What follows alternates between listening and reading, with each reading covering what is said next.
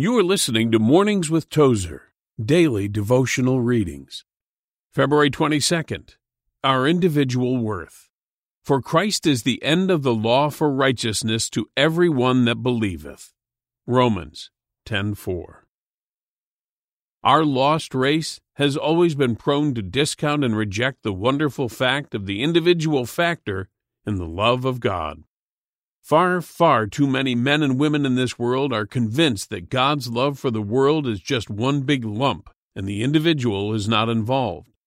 We have only to look around us with serious observation to confirm the facts that the devil has been successful in planting his lie that no one cares for the individual person. Even in nature around us, there appears to be very little individual concern. The burden of concern is always for the species. But Jesus did not preach to the multitudes as though they were a faceless crowd. He preached to them as individuals, and with a knowledge of the burdens and the needs of each one. Our Savior did not come into the world to deal with statistics. Each of us must come with full confidence that it is a personal word God has spoken to us in Christ, that whosoever believeth in him shall not perish.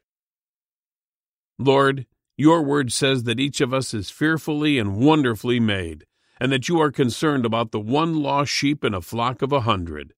Thank you for purchasing my redemption by your death and resurrection. I love you, Lord. You've been listening to the Mornings with Tozer podcast.